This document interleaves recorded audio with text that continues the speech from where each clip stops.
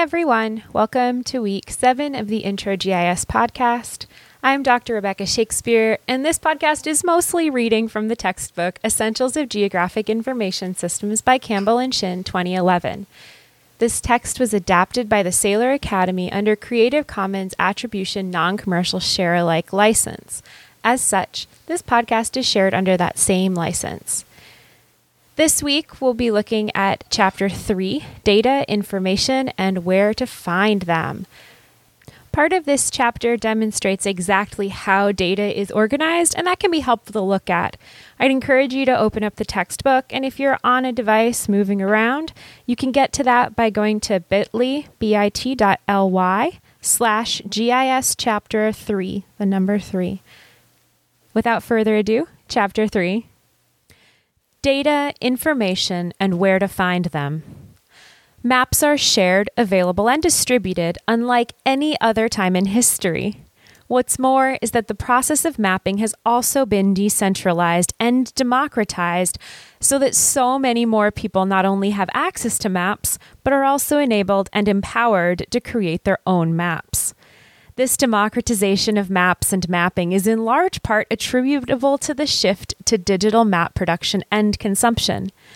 Unlike analog or hard copy maps that are static or fixed once they are printed onto paper, digital maps are highly changeable, exchangeable, and, as noted in Chapter 2, dynamic in terms of scale, form, and content.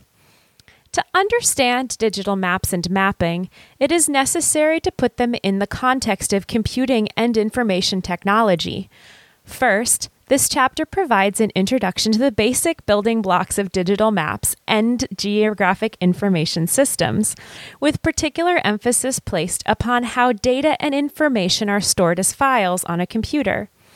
Second, key issues and considerations as they relate to data acquisition and data standards are presented. The chapter concludes with a discussion of where data for use with a GIS can be found. This chapter serves as a bridge between the conceptual materials presented in chapters 1 and 2 in this textbook and the more formal discussions about the use and application of a GIS in chapters 4 and onward. Section 3.1, Data and Information. The objective of this section is to define and describe data and information and how it is organized into files for use in a computing and geographic information system environment. To understand how we get from analog to digital maps, let's begin with the building blocks and foundations of the geographic information system, namely data and information. As already noted on several occasions, GIS stores at its processes and presents data and information. But what exactly is data? And what exactly is information? For many, the terms data and information refer to the same thing. For our purposes, it is useful to make a distinction between the two. Generally, data refer to facts, measurements, characteristics, or traits of an object of interest. For you grammar sticklers out there, note that data is the plural form of datum. For example, we can collect all kinds of data about all kinds of things, like the length of rainbow trout in a Colorado stream, the number of vegetarians in Alaska, the diameter of mahogany tree trunks in the Brazilian rainforest, student scores on the last GIS midterm, the altitude of mountain peaks in Nepal, the depth of snow in the Austrian Alps, or the number of people who use public transportation to get to work in London. Once data are put into context, used to answer questions, situated within analytical frameworks, or used to obtain insights, they become information. For our purposes, information simply refers to the knowledge of value obtained through the collection, interpretation, or analysis of data. Though a computer is not necessary to collect, record, manipulate, process, or visualize data, or to process it into information, information technology can be of great help. For instance, computers can automate repetitive tasks, store data efficiently in terms of space and cost, and provide a range of tools for analyzing data from spreadsheets to GISs, of course. What's more is the fact that the incredible amount of data collected each and every day by satellites, grocery store product scanners, traffic sensors, temperature gauges, and your mobile phone carrier, to name just a few, would not be possible without the aid and innovation of information technology. Since this is a text about GISs, it is also useful to define geographic data. Like generic data, geographic or spatial data refer to geographic facts, measurements, or characteristics of an object that permit us to define its location on the surface of the Earth. Such data include, but are not restricted to, the latitude and longitude coordinates of points of interest, street addresses, postal codes, political boundaries, and even the names of places of interest. It is important to note and re-emphasize the difference between geographic data and attribute data. Where geographic data are concerned with defining the location of an object of interest, attribute data are concerned with its non-geographic traits and characteristics. To illustrate the distinction between geographic and attribute data, think about your home where you grew up or where you currently live. Within the context of this discussion, we can associate both geographic and attribute data to it. For instance, we can define the location of your home in many ways, such as with a street address, the street names of the nearest intersection, the postal code where your home is located, or we could use a global positioning system-enabled device to obtain latitude and longitude coordinates. What is important is geographic data permit us to define the location of an object, like your home, on the surface of the Earth. In addition to the geographic data that define the location of your home are the attribute data that define the various qualities of your home. Such data could include, but are not restricted to, the number of bedrooms and bathrooms in your house, whether or not your home has central heat, the year when your home was built, the number of occupants, and whether or not there's a swimming pool. These attribute data tell us a lot about your home, but relatively little about where it is. Not only is it useful to recognize and understand how geographic and attribute data differ and complement each other, but it is also of central importance when learning about and using GISs. Because a GIS requires and integrates these two distinct types of data, being able to differentiate between geographic and attribute data is the first step in organizing your GIS. Furthermore, being able to determine what kinds of data you need will ultimately aid in your implementation and use of a GIS. More often than not, in the age and context of information technology, the data and information discussed thus far is the stuff of computer files, which is the focus of the next section. Of files and formats. When we collect data about your home, rainforests, or anything really, we need to put them somewhere. Though we may scribble numbers and measures on the back of an envelope or write them down on a pad of paper, if we want to update, share, analyze, or map them in the future, it is often useful to record them in a digital form so a computer can read them. Though we won't bother ourselves with the bits and bytes of computing, it is necessary to discuss some basic elements of computing that are both relevant and required when learning and working with a GIS. One of the most common elements of working with computers and computing itself is the file. Files in a computer can contain any number of things, from a complex set of instructions, like a computer program, to a list of numbers and letters, like an address book. Furthermore, computer files come in different sizes and types. One of the clues we can use to distinguish one file from another is the file extension. The file extension refers to the letters that follow the period after the name of a file. If you look in the textbook, Table 3.1 contains some of the most common file extensions and the types of files with which they're associated. Some of the items listed there are filename.txt, which is a simple text file, filename.doc or .docx, which is a Microsoft Word document, filename.jpg, which is a compressed image format, and filename.zip, which is a zipped or compressed archive. Some computer programs may be able to read or work with only certain file types, while others are more adept at reading multiple file formats.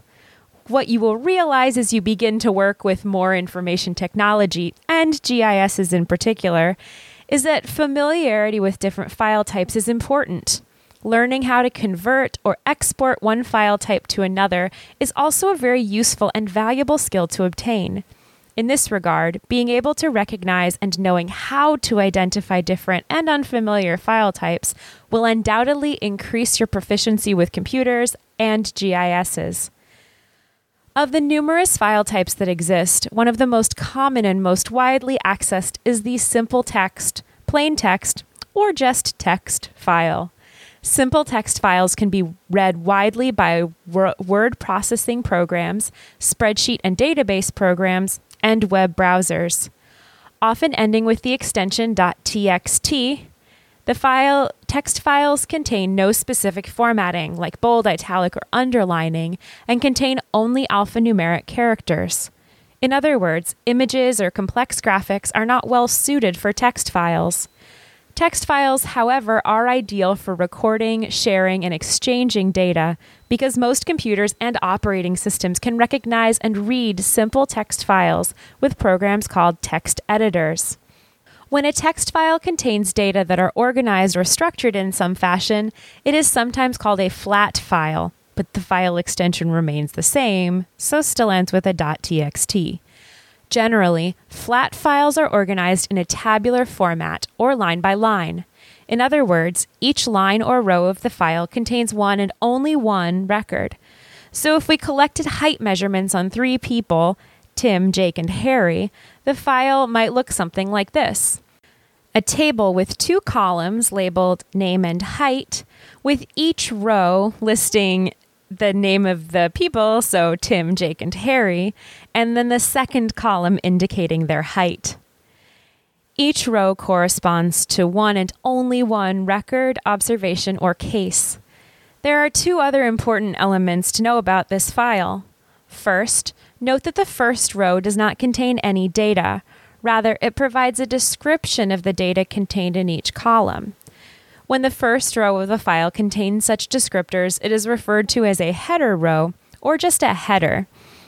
Columns in a flat file are also called fields, variables, or attributes. Height is the attribute, field, or variable that we're interested in here, and the observations or cases in our data are Tim, Jake, and Harry. In short, rows are for records, columns are for fields. The second unseen but critical element to the file is the spaces in between each column or field. In the example, it appears as though a space separates the name column from the height column. Upon closer inspection, however, note how each of the initial values in the height column are aligned. If a single space is being used to separate each column, the height column would not be aligned. In this case, a tab is being used to separate the columns of each row.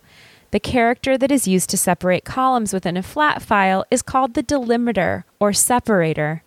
Though any character can be used as a delimiter, the most common delimiters are the tab, the comma, and the single space.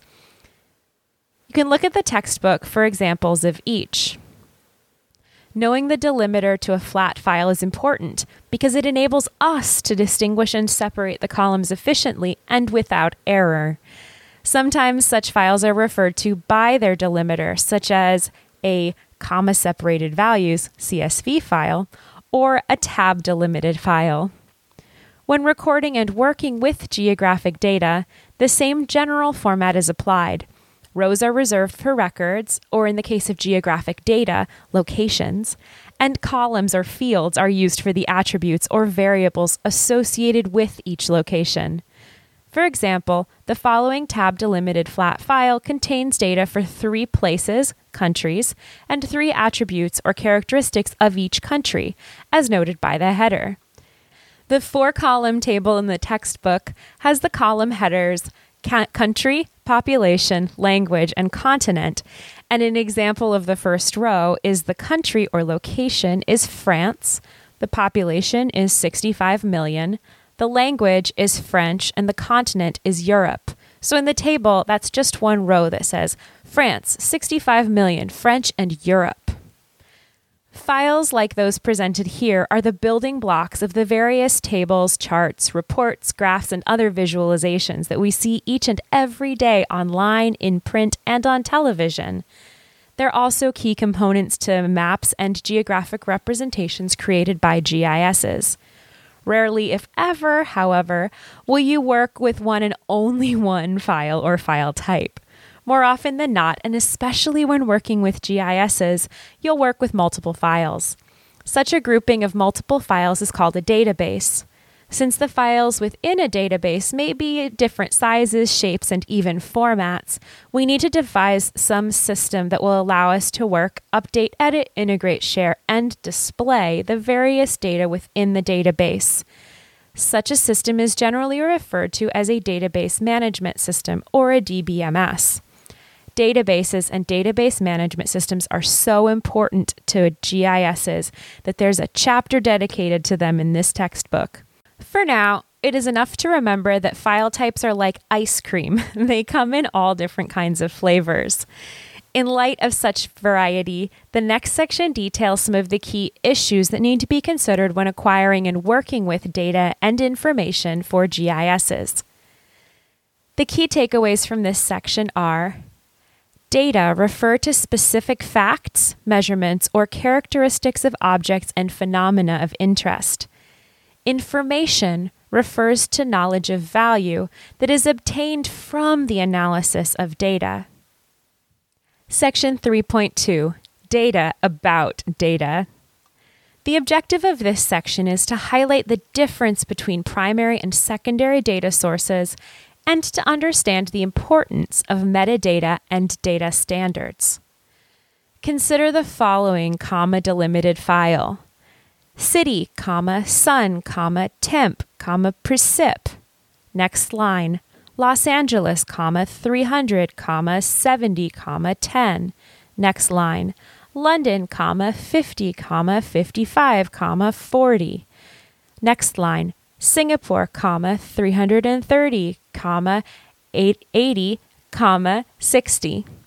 Looking at the contents of this file, we can see that it contains data about the cities of Los Angeles, London, and Singapore. As noted, each field or attribute is separated by a comma, and the file also contains a header row that tells us about the data contained in each column. Or does it? What does the column sun refer to? Is it the number of sunny days this year, last year, annually, or when? What about temp? Does this refer to the average daytime, evening, or annual temperature? For that matter, how is temperature measured? In Celsius, Fahrenheit, Kelvin?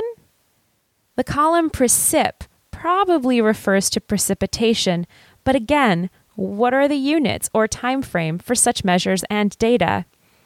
Finally, where did these data come from? Who collected them? When were they collected? And for what purpose?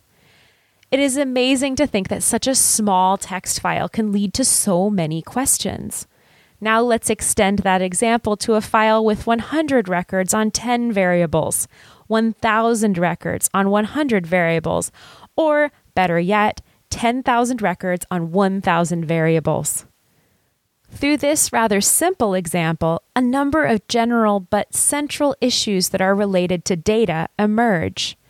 Such issues range from the relatively mundane naming conventions that are used to identify individual records, rows, and distinguish one field, or column, from another, to the issue of providing documentation about what data are included in a given file, when the data were collected, for what purpose are the data to be used, who collected them, and of course, where did the data come from? The previous simple text file illustrates how we cannot and should not take data and information for granted. It also highlights two important concepts with regard to the source of data and to the contents of data files. With regard to data sources, data can be put into one of two distinct categories. The first category is called primary data. Primary data refer to data that are collected directly or on a first-hand basis. For example, if you wanted to examine the variability of local temperatures in the month of May, and you recorded the temperature at noon every day in May, you would be constructing a primary data set. Conversely, secondary data refer to data collected by someone else or some other party. For example, when we work with census or economic data collected and distributed by the government, we're using secondary data. Several factors influence the decision behind the construction and use of primary data versus secondary data sets. Among the most important factors are the costs associated with data acquisition in terms of money, availability, and time. In fact, the data acquisition and integration phase of most geographic information system projects is often the most time-consuming. In other words, locating, obtaining, and putting together the data to be used for a GIS project, whether you collect the data yourself or use secondary data, may indeed take up most of your time. Of course, depending on the purpose, availability, and need, it may not be necessary to construct an entirely new data set. In light of the vast amounts of data and information that are publicly available, for example, via the internet, the cost and time savings of using secondary data often offset any benefits that are associated with primary data collection. Now that we have a basic understanding of the difference between primary and secondary data, as well as the rationale behind each, how do we go about finding the data and information that we need? As noted earlier, there is an incredibly vast and growing amount of data and information available to us, and performing an online search for example, deforestation data, will return hundreds, if not thousands, of results. To overcome this data and information overload, we need to turn to even more data. In particular, we're looking for a special kind of data called metadata. Simply defined, metadata are data about data. At one level, a header row in a simple text file like those discussed in the previous section is analogous to metadata. The header row provides data, like names and labels, about the subsequent rows of data. Header rows themselves, however, may need additional explanation, as previously illustrated. Furthermore, when working with or searching through several data sets, it can be quite tedious at best or impossible at worst to open each and every file in order to determine its contents and usability. Enter metadata. Today, many files, and in particular secondary data sets, come with a metadata file. These metadata files contain items such as general descriptions about the contents of that file, definitions for the various terms used to identify records, rows, and fields, the range of values for fields, the quality or reliability of the data and measurements, how the data were collected, when the data were collected, and who collected the data. Though not all data are accompanied by metadata, it is easy to see and understand why metadata are important and valuable when searching for secondary data, as well as when constructing primary data that may be shared in the future. Just as simple files come in all shapes, sizes, and formats, so too do metadata. As the amount and availability of data and information increase each and every day, metadata play a critical role in making sense of it all. The class of metadata that we're most concerned with when working with a GIS is called geospatial metadata. As the name suggests, geospatial metadata are data about geographical and spatial data. According to the Federal Geographic Data Committee, which can be abbreviated FGDC, in the United States, quote, geospatial metadata are used to document geographic digital resources such as GIS files, geospatial databases, and Earth imagery. A geospatial metadata record includes core library catalog elements such as title, abstract, and publication data, geographic elements such as geographic extent and projection information, and database elements such as the attribute level definitions and attribute domain values, end quote. The definition of geospatial metadata is about improving transparency when it comes to data, as well as promoting standards. Generally, standards refer to widely promoted, accepted, and followed rules and practices. Given the range and variability of data and data sources, identifying a common thread to locate and understand the contents of any given file can be a challenge.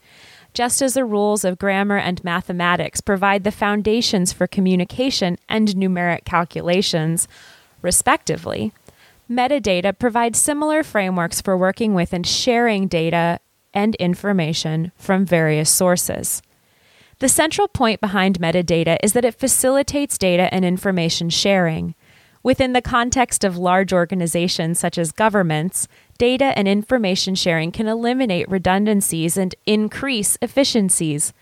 Moreover, access to data and information promotes the integration of different data that can improve analyses, inform decisions, and shape policy. The role that metadata, and in particular geospatial metadata, play in the world of GIS is critical and offers enormous benefits in terms of cost and time savings. It is precisely the sharing, widespread distribution, and integration of various geographic and non-geographic data and information enabled by metadata that drive some of the most interesting and compelling innovations in GISs and the broader geospatial information technology community. More important, widespread access, distribution, and sharing of geographic data and information have important social costs and benefits and yield better analyses and more informed decisions. The key takeaways from this section are: primary data refer to data that are obtained via direct observation or measure, and secondary data refer to data collected by a different party. Data acquisition is among the most time-consuming aspect of any GIS project. Metadata are data about data and promote data exchange, dissemination, and integration. Section 3.3, Finding Data. The objective of this section is to identify and evaluate key considerations when searching for data. Now that we have a basic understanding of data and information, where can we find such data and information? Though an internet search will certainly come up with myriad sources and types of data, the hunt for relevant and useful data is often a challenging and iterative process. Therefore, prior to hopping online and downloading the first thing that appears from a web search, it is useful to frame our search for data with the following questions and considerations. 1. What exactly is the purpose of the data? Given the fact that the world is swimming in vast amounts of data, articulating why we need or why we don't need a given data set will streamline the search for useful and relevant data. To this end, the more specific we can be about the purpose of the needed data, the more efficient our search for data will be. For example, if we're interested in understanding and studying economic growth, it is useful to determine both temporal and geographic scales. In other words, for what time periods, like 1850 to 1900, and intervals, like quarterly or annually, are we interested? And at what level of analysis, national, regional, or state? Oftentimes, data availability, or more specifically, the lack of relevant data, will force us to change the purpose or scope of our original question. A clear purpose will yield a more efficient search for data and enables us to accept or discard quickly the various data sets that we may come across. 2. The second question we need to ask ourselves is what data already exist and to what data do we have access already? Prior to searching for new data, it's always a good idea to take an inventory of the data we already have. Such data may be from previous projects or analyses, or from colleagues and classmates. But the key point here is that we can save a lot of time and effort by using data that we already possess. Furthermore, by identifying what we have, we get a better understanding of what we need. For instance, though we may already have census data, attribute data, we may need updated geographic data that contains the boundaries of U.S. states or counties. Number 3. Next, we need to assess and evaluate the costs associated with data acquisition. Data acquisition costs go beyond financial costs. Just as important as the financial costs to data are those that involve your time. After all, time is money. The time and energy you spend on collecting, finding, cleaning, and formatting data are time and energy taken away from data analysis. Depending on deadlines, time constraints, and deliverables, it is critical to learn how to manage your time when looking for data. 4. Finally, the format of the data that is needed is of critical importance. Though many programs can read many formats of data, there are some data types that can only be read by some programs and some programs that require particular data formats. Understanding what data formats you use and those that you cannot will aid your search for data. For instance, one of the most common forms of geographic information system data is called the shapefile. Not all GIS programs can read or use shapefiles, but it may be necessary to convert to or from a shapefile or some other format. Hence, as noted earlier, the more data formats with which we're familiar, the better off we will be in our search for data, because we will have an understanding of not only what we can use, but also what format conversions will need to be made if necessary. All these questions are of equal importance, and being able to answer them will assist in a more efficient and effective search for data. Obviously, there are several other considerations behind the search for data, and in particular, GIS data, but those listed here provide an initial pathway to a successful search for data. As information technology evolves and as more and more data are collected and distributed, the various forms of data that can be used with a GIS increases. Generally, and as discussed previously, a GIS uses and integrates two types of data: geographic data and attribute data. Sometimes the source of both geographic and attribute data are one and the same. For example, the U.S. Census Bureau distributes geographic boundary files as well as the associated attribute data. What's more is that such data are freely available at no charge. In many respects, U.S. Census data are exceptional. They are free and comprehensive. If only all data were free and comprehensive. Obviously, each and every search for data will vary according to purpose, but data from governments tend to have good coverage and provide a point of reference from which other data can be added, compared, and evaluated. Whether you need satellite imagery from the National Aeronautics and Space Administration, or NASA, or land use data from the United States Geological Survey, USGS, such government sources tend to be reliable, reputable, and consistent. Another key element of most government data is that they are freely accessible to the public. In other words, there is no charge to use or acquire the data. Data that are free to use are generally called public data. Unlike publicly available data, there are numerous sources of private or proprietary data. The main difference between public and private data is that the former tend to be free and the latter must be acquired at a cost. Furthermore, there are often restrictions on the redistribution and dissemination of proprietary data sets. For example, sharing the purchase data might not be allowed. Again, depending on the subject matter, proprietary data may be the only option. Another reason for using proprietary data is that the data may be formatted and cleaned according to your needs. The trade-off between financial cost and time saved is one that must be seriously considered and evaluated when working with deadlines.